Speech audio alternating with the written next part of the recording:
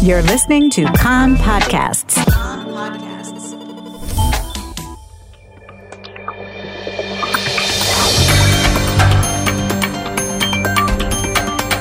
You are listening to the English language news of Kan, the Israeli Public Broadcasting Corporation.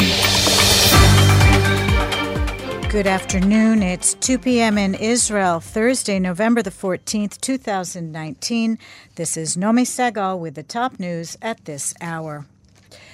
Despite a declared ceasefire to end the flare-up between Israel and the Islamic Jihad, intermittent rocket fire from Gaza on southern Israel continued this morning. Shortly before 11 a.m., siren alerts sounded in the Eshkol, Sdot Negev, Shar HaNegev, and Netivot regions.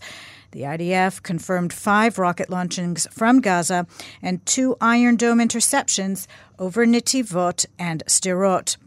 Earlier this morning, around 6, sirens sounded in the Gaza periphery about a half hour after Islamic Jihad had announced that it had accepted the Egypt-mediated ceasefire to end the fighting that was triggered 2 days ago by Israel's killing of an Islamic Jihad commander, Baha Abu al-Atta. Police sappers in Netivot later this morning identified rocket shards in the yard of a kindergarten, which was empty at the time, as well as in an open area.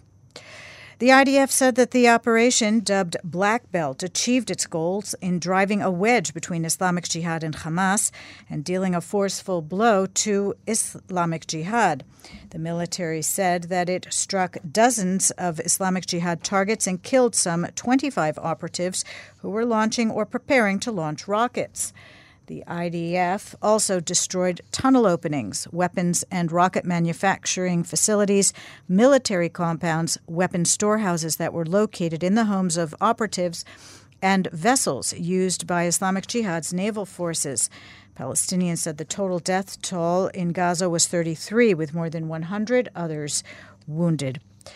During the escalation, some 450 rockets were fired at Israel, 60% of which landed in open areas. The Iron Dome system had an interception rate of about 90%.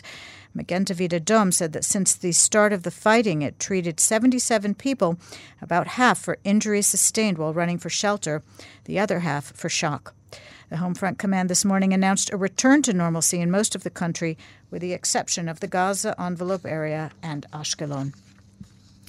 After the ceasefire began, the UN Middle East peace envoy Nikolai Mladenov, who was involved in the mediation efforts, said that both the UN and Egypt had worked hard to prevent the most dangerous escalation in and around Gaza from leading to war. An Israeli diplomatic source said that there is no change to Israeli policy, and whoever tries to hurt us, we will hit back.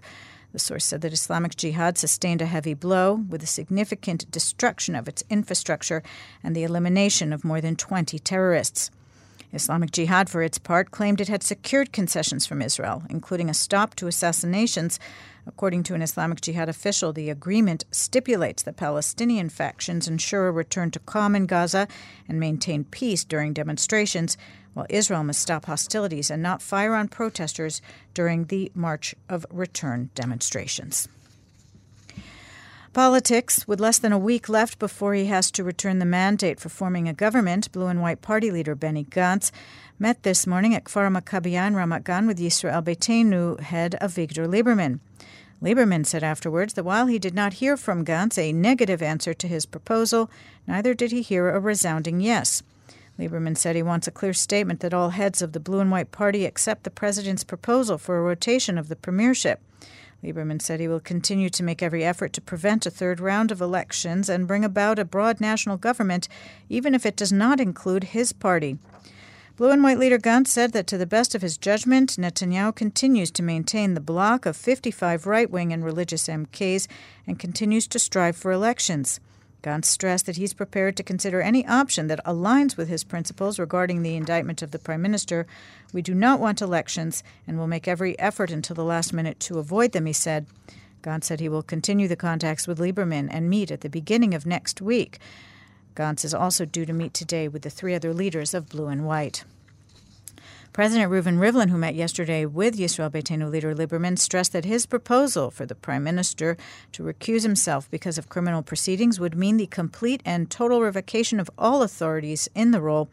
In response to Lieberman's question, the president declined to specify at what point the prime minister would have to step away from the role in an indictment process, saying that is a matter for Blue and White and the Likud to decide in negotiations. Finally, due to flood warnings this weekend, the Nature and Parks Authority has said that several trails in the Judean Desert and Dead Sea regions will be closed tomorrow and Saturday. The weather outlook, chance of local rain mostly in the east of the country from the afternoon areas. Tomorrow will be slightly colder with local rain from the north to the northern Negev with a chance of flooding in streams in the east. The maximum temperatures in the main centers, Jerusalem 26, Tel Aviv and Haifa 30, Beersheva and Eilat going up to 32 degrees Celsius. That's the news from Kan Reka, the Israeli Public Broadcasting Corporation. Join us at 8 p.m. Israel time for our one-hour news program. You can find us at 101.3 FM, the Kan website, Spotify, and the Kan English Facebook page.